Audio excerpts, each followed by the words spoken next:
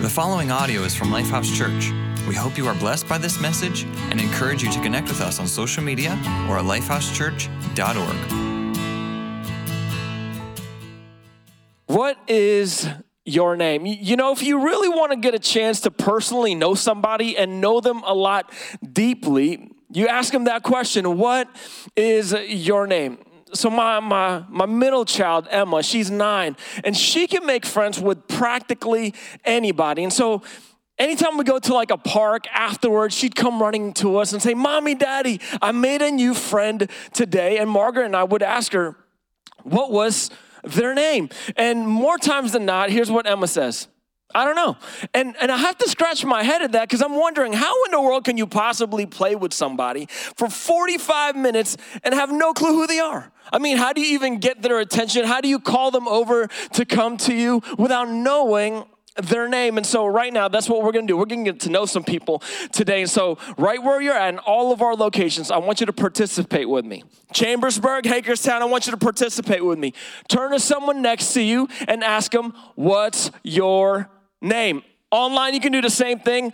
Put it in the chats, put it in the comments. Ask someone, what is your name? Now, for many of you all, you know that my name is Jay, right? Or perhaps you're new with us here at Lifehouse. Welcome home. And you didn't know that except for the fact that there was a huge bar on your screen that said Jay Recto. Now, I've been with Lifehouse for about a decade now. And I feel like I have to be a little bit more upfront and honest with you because my name's actually not Jay. This may actually come as a shock to you because you're wondering, have I just been calling you the wrong name for the last 10 years?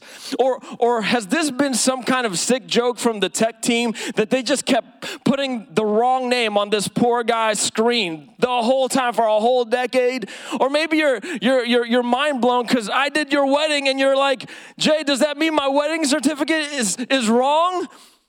My real name is actually Jan. Now, growing up, I got made fun of a lot because I had the name Jan, especially during the first day of school. Now, for most kids, first day of school, they've got their eyes set with anticipation on the future, eyes set on hanging out with some awesome friends and making some new memories with some amazing teachers. Not this guy. I'm conspiring how I can disrupt the dreaded roll call. You educators and you teachers know what happens every first day of school. There is a roll call because every teacher wants to know their students by name. And I'm having to think how I can time my disruption just right so the teacher won't tell the whole class that my name is actually Jan. And without fail, y'all, I fail at it. And so there is this awkward moment every first day of school in every class that they take roll when they say, Jan Recto? Is Jan Recto here? And the whole class is scanning the classroom for a lovely young lady named Jan. And then there's this awkward moment where this Filipino guy raises his hands and say, my name is Jan Recto. And y'all, that whole week, I literally have to lie to everybody around me. And I have to tell them, although my name is spelled Jan, it's fancy because it's French. And so you have to pronounce it Jean. Now, this kind of shows you the quality of company I kept around me because most people believed that this Filipino guy would have a fancy sounding French name like Jean. But growing up, I had to ask my mom, Mom, why would you name me that name? And to make matters worse, my mom told me the reason why I named you that is because of an individual that absolutely hated me. I was named after an individual that despised my mom, that made her life a living hell, to the point where my mother grew bitter and resentful towards them, that even the sound of their name would make her blood boil, and she named me after them. And I've carried that name ever since. Let me ask you again, what is your name?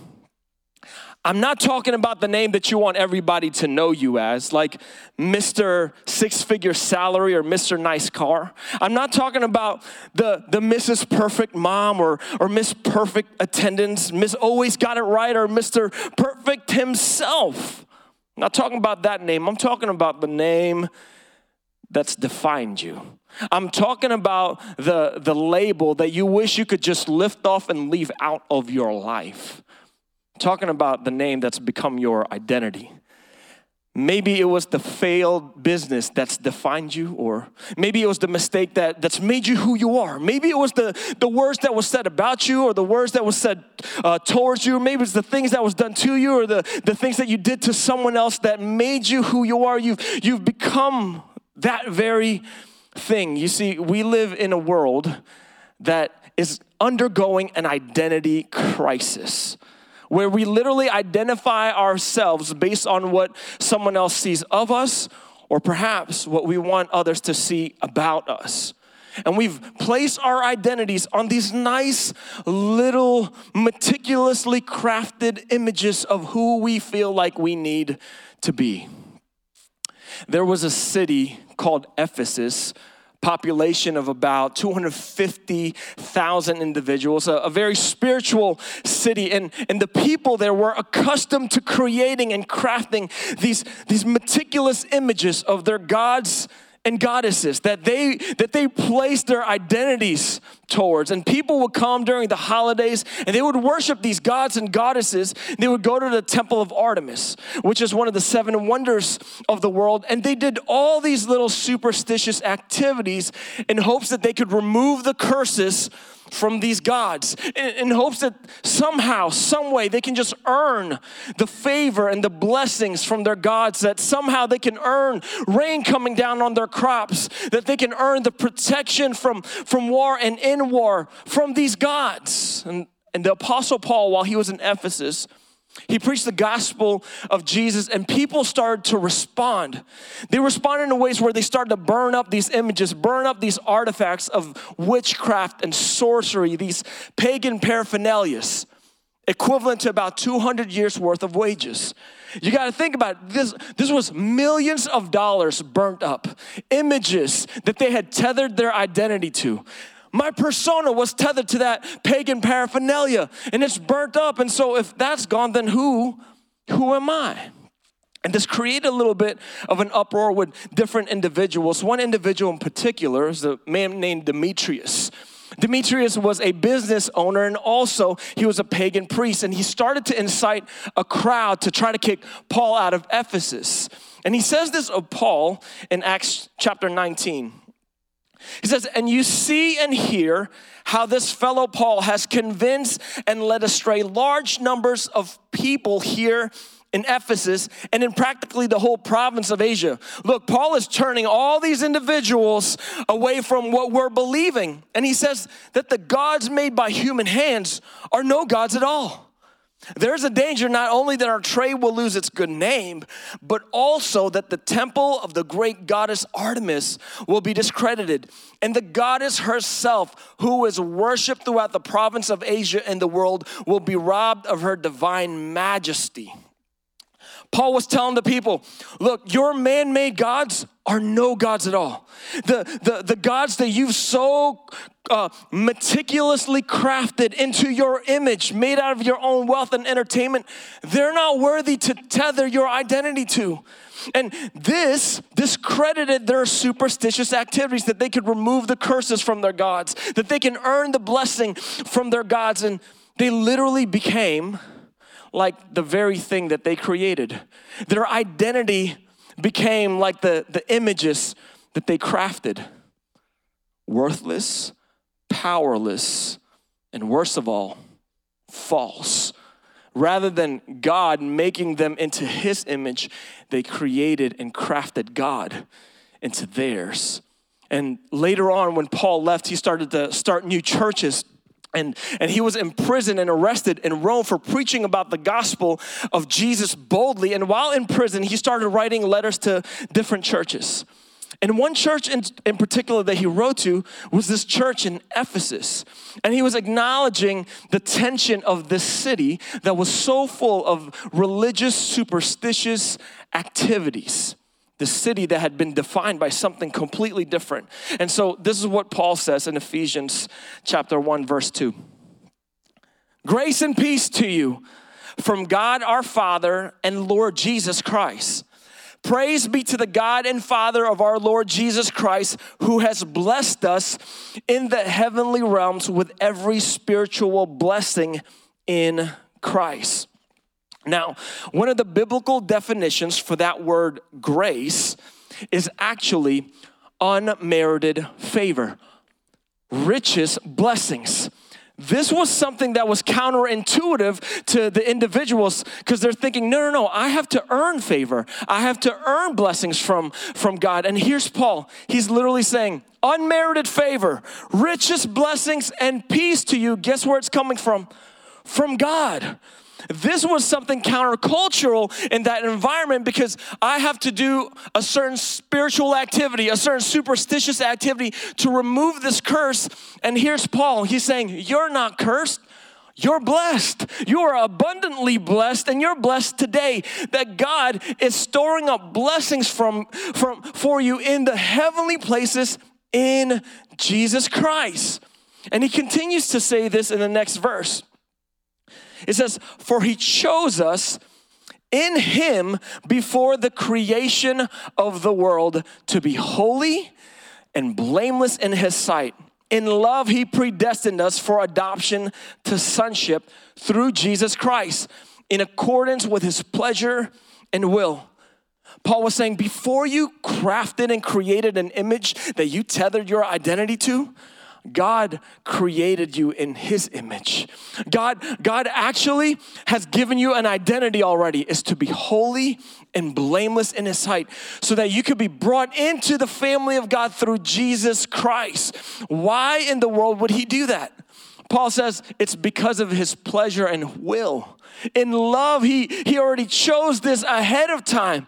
Basically, it's because he loves us and he wanted to bring us into his family so that our life would reflect his amazing grace. There is a principle I want to share with us this weekend. As Paul was saying this to the people of Ephesus, I believe that this principle is also pertinent to the city of Chambersburg. I believe that this principle is pertinent to the city of Hagerstown, the city of Frederick, the cities that our online campuses reach in our region that surrounds us. And it's this, that we must become grace defined. We must become grace defined. These individuals had been defined. Their identities had been crafted into the images of their God, false and faulty, powerless and worthless. And so Paul is saying we need to become grace defined, a grace that we cannot earn, an identity to be holy and blameless. But wait a minute. Maybe as we read Paul's writings, you're kind of like me and you're like, wait a second, Paul. You said that we're called to be holy and blameless. If there was like a sheet of paper and someone asks you, what do you identify as? Most of us won't check the box that says, I identify as someone who's holy. I identify as someone who is blameless in the sight of God. I don't feel holy. I don't feel blameless in the sight of God. And the truth is, you don't feel holy and you don't feel blameless in the sight of God. Why is that? It's because the images we've created has corrupted our identity. It not only causes us to live blamed, but the names that we carry, the labels that we want to leave behind and lift off of our lives, it actually causes us to become unholy. And this is due to what biblical authors call sin. See, sin is any action, any thought, any intention that goes against God, that goes against the image of God. And this sin creates in us a pattern of destruction where it separates us from God and all things good forever. You see, when God created us, he created us in his image. But what sin did was it fractured that image and it distorted our identity. You see, our identity is irreparably ruined. Sin causes us to live trapped in this false identity, in this faulty identity, into living blamed, into becoming unholy, into becoming the less than best version of ourselves, which essentially leads to death. But not just death physically or mentally or emotionally. It's far worse than that. It's actually a death that lasts forever. A spiritual death where we are separated from God and all things good, headed down a path of destruction and ruin. So how do we become grace defined? How do we allow our lives to be defined by grace when it seems like the direction of our lives is destruction, when it seems like the identity that we so often fall into is living blamed, is becoming unholy? I want to give us some complimentary thoughts this weekend. And the first is this: to become grace defined by following Jesus. We have to become grace defined first by following Jesus. I want to go back here to the text of Paul's writings. It says, in him we have redemption through his blood, the forgiveness of sins in accordance with the riches of God's grace that he lavished on us. With all wisdom and understanding, he known to us the mystery of his will according to his good pleasure, and he purposed in Christ. Paul says that God has lavished to us grace, unmerited favor, richest blessings. Now the word picture for that word lavish is not like grace is lacking. It's not like God is giving you a meager portion of his unmerited favor. It's not like God is giving you a small portion of his richest blessings. It wouldn't even be his richest blessings if he's only going to give you a little bit of it. And Paul says he is lavishing his grace on us. It's not like Paul was saying, you know, he's going to give it to this person because this person looks a lot more holy, or this person looks a lot more blameless, so he gets more grace and you just get just a tiny bit amount of grace. No, he's saying he's giving you grace, and he's giving you grace in abundance. There's more than enough grace. How is this possible? In Paul's opening statement to the people of Ephesus, he says two words 9 times. He says, in Christ. Hope in Christ, inheritance in Christ, chose us in Christ. And then after that, he says it 8 more times. Why is that so important? Because it means that Jesus traded places with you and I. God loved us so much that he knew our sin would cause us to live trapped in a false identity, and so he sends grace down to us. Something that we cannot earn, a blessing that we could not work for, and he sends Jesus to trade places with us, to give our lives new definition, a new identity. Jesus literally exchanged his perfection for our imperfection. He took on our shame and he gave us his name. When Jesus died and was punished, he died for us. When Paul says in Christ, what that means is we already received our death penalty. We already received our punishment when Jesus received it. And so when Jesus hung on the cross, what God saw was our sins. So that when God looks at us, what he sees is his son. When we place our faith in Jesus, we receive Jesus' payment. But Jesus didn't remain dead. See, God lavished us with grace. There was more than enough grace that Jesus rose from the grave, defeating sin, death, and hell, so that those that will believe in Jesus by faith would not only be forgiven, but would be granted new and everlasting life. When we're saying we are in Christ, it means we're placing our faith in Jesus. We're receiving his grace. And when we receive his grace, his spirit causes us to live in this new identity, to be blameless and to be holy in his sight. There's some benefits to this being in Christ, because being in Christ means if Jesus is connected to the Father, if Jesus has communication with God, guess what? If you're in Christ, you do too.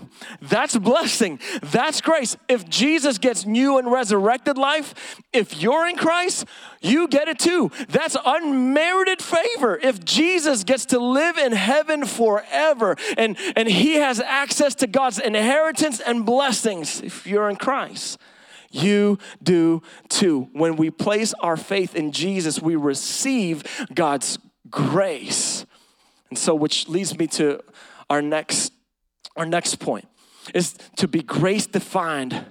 We fall in love with Jesus. We do so by falling in love with Jesus. We receive God's grace by faith. When we place our faith in Jesus and we begin to follow Jesus, all of a sudden grace becomes greater in our life. And the more grace becomes greater in our life, it grows our love for Jesus. And we fall more in love with Jesus. This is what Paul says. He says, I keep asking that the God of our Lord Jesus Christ, the glorious Father, may give you the spirit of wisdom and revelation so that you may know him better.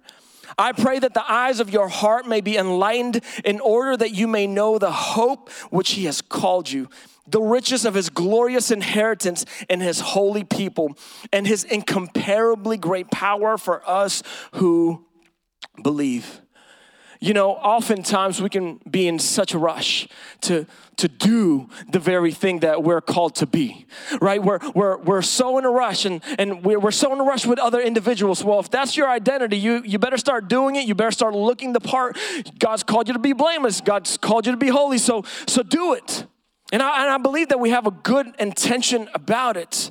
But perhaps there's some grace that we have to put on it. Because perhaps many times what happens is in our pursuit to be holy, we do it via habit modification. If you just stop saying that, if you just stop doing that, if you just stop going there, and if you just stop thinking that, then you will be what God's called you to be. It's almost as though you could earn your identity thinking that way, right? But check out what Paul says. I pray that the eyes of your heart would be opened. Perhaps while we're in this process of wanting to pursue holiness by virtue of habit modification, we can easily lose sight that God is more in the business of heart transformation. Where for me as a pastor, I feel this tension and this temptation at times, even as a dad and as a husband, where if I can just get myself to be more Christian, if I can get my kids and my family to be more holy and blameless, if I can just get the people that I know to just stop saying that, stop doing that, and stop going there, and you just fill in the blanks, then maybe the church collectively wouldn't have a bad name, or maybe other Christians wouldn't feel so awkward. Maybe if there was a sermon that everyone could hear, or maybe if there was a service that everyone could go to, then the light bulb is going to come on and they're just going to be completely transformed. If someone just calls out the bad thing that they're doing, the sin that they're carrying right now, maybe that's going to work. Unfortunately, that's not the case, right? No one becomes transformed by the church or myself just calling out their sin. Oh, what happens? What changes it? Because think about it. What changed you? What changed me? And what will change them? Think about the habit that you just now broke, that you've been trying to break for a while, or maybe it was the attitude, or maybe it was the mindset that you finally shook off. How long did it take? How gracious was God in the process? How patient was God with you and I? So what will change me? What will change you? What will change others? Falling in love with Jesus. When we fall in love with Jesus, all the other things begin to fall off. You see, I can't hate something bad enough, something that is bad. I can't hate it enough for a bad thing to be broken in my life that I've loved for so long. I can't feel bad enough to break a cycle, because the sin cycle is there. The sin cycle makes us feel better when we do bad. And so it literally drives us to do bad because it makes us feel better. Here's what Paul was saying. He was talking to a lost individual, group of people that he's saying, I pray that you would get a spirit of wisdom and revelation. A revelation of what? A revelation of God's love. When you begin to see the revelation, the sea of grace, the sea of blessing, the sea of love that God is bestowing on you, it's overwhelming. He's saying, I pray that the eyes of their heart, I pray that the parts that's in the inmost parts of them would see the hope that they have, the inheritance that they have. And then he goes on that I pray that they would become enlightened to his incomparably great work. It is by the grace of God that we become more like him. It is by the grace of God that our love begins to grow and we become more like him. So what do? We fall in love with Jesus. Now, I know that this is a little bit of a weirder concept, especially for us guys. So fellas, follow me here. Think about it this way. Think about loving a hobby. Think about loving a show. Think about loving an activity. What takes place typically? You start thinking about it more, and all of a sudden you start doing more research about it, and all of a sudden you get obsessed about it. You start talking to experts about it, and then your shopping becomes different because you're shopping for that habit, you're shopping for that hobby, and then you start getting excited. And then all of a sudden you're inviting people into your excitement. Those same behaviors, I want you to focus it. I want us to focus it on Jesus. Imagine if we loved Jesus the same way we loved our TV shows, our hobbies. I've got a TV show that I absolutely love. I binge watch it all the time where Netflix has to ask me, are you still watching? I mean, imagine if we love Jesus in that way where I can't wait. I can't wait to see what Jesus does next. I can't wait to hear what Jesus has to say next. Well, all of a sudden we start doing research on the life of Jesus and we want to start living like Jesus, where our obsession becomes to the point where I'm obsessed with just wanting to please God. I'm obsessed with wanting to give him praise, with wanting to honor him with our life. But the reality is, change cannot happen on our own strength. That kind of transformation does not happen on our own strength. Paul was saying his incomparably great power, which means that God is doing a great work to overwhelm us. It's going to take every bit of God's power to transform us into something we cannot become. So maybe you're in a position where you're like, man, I want to fall in love with Jesus because I want to look more like Jesus, and I know I want to pray more. It's going to take more than your willpower to pray more. Sometimes it's as simple as asking God for grace. God, would you give me the grace to want to pray more? And then he gives you the desire to pray more. And then you grow in your love for Jesus and you become more like Jesus. Maybe it's reading your Bible and you're saying, man, I want to fall in love with Jesus, but it's just hard. I can't make myself fall in love with Jesus. God has incomparably great power to grant you the grace to fall more in love with him so that you can look more like him. God, would you give me the grace to love your word more? Would you give me the grace to want to spend more time with you? When we are grace defined, that means that our identity starts with Jesus, not us. That through his grace, he gives us more love to look more like him. You know, the reason why my mom named me that name, it wasn't because I looked like her bitterness.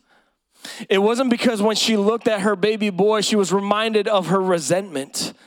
Because I had to ask my mom, like, why? If this person was so wretched towards you, if this person was so mean towards you, why in the world would you name them that? Why would you name me that? And she told me that the only way I could have ever forgiven that person, the only way I could have ever loved that person again was to name you after them. She gave the name a new definition. Surprisingly enough, the name Jan actually means God's grace. Maybe you're here today and there's a bunch of different labels and there's a bunch of different things that's identified you, that's defined you. Maybe it was the shame that's defined you. Today, can I tell you that God is in the business of a heart transformation, of a name redefinition, and he wants to place his grace on each of us today. And that grace first comes and is received through faith in Jesus. And if you've never made a decision to follow Jesus and make him the Lord and Savior of your life, would that be your response this weekend? Would you say, Jesus, I am turning away from that false and faulty identity that leads me far away from you, God, and I'm placing my faith in your son, Jesus. Would you grant me the grace to receive your forgiveness and your forever life? Would your Holy Spirit cause me to live in my new identity, to become grace defined? If that's you today, I just want to say welcome home. Welcome to the family of God. Welcome to our Lifehouse family. Would you let us know right now about your decision? There's going to be a QR code that's going to pop up on your screen. Would you scan that QR code right now? Look at all of our locations. Scan that QR code if you're making that decision, because one, I want to let you know you are in a family here, and we want to celebrate your decision. Your campus pastors actually would love to contact you and give you some next steps. We want to champion your new decision and give you some next steps. Maybe you're here and you've already made that decision to follow Jesus. What area of your life do you need the grace of God so you can become a person that loves God in that area, so you start looking more like Jesus? Is it in your spending? Is it in the way that you're speaking? Is it in the way that you're responding even? What area of your life is God saying, I want to give you grace so that you fall more in love with me, so that you look more like me? At all of our locations, I want to invite you to stand. Look, perhaps you're here today and you're in need of prayer. Our prayer teams are in all of our locations right now. Somehow, in some way, perhaps the way that today you're going to receive the grace of God, or perhaps you're going to experience the grace of God, is just by coming up and receiving prayer. Look, our team, we believe in the power of prayer, that God not only responds to prayer, but he acts on our behalf. He wants to lavish his grace on us in that process. I want to pray for us today, and after we pray, we're going to go into a song that literally focuses us on looking to Jesus, looking at the grace of God. And as we continue to focus, follow Jesus, and fall more in love with him, everything else begins to fade away. Let's pray. Father, I thank you today.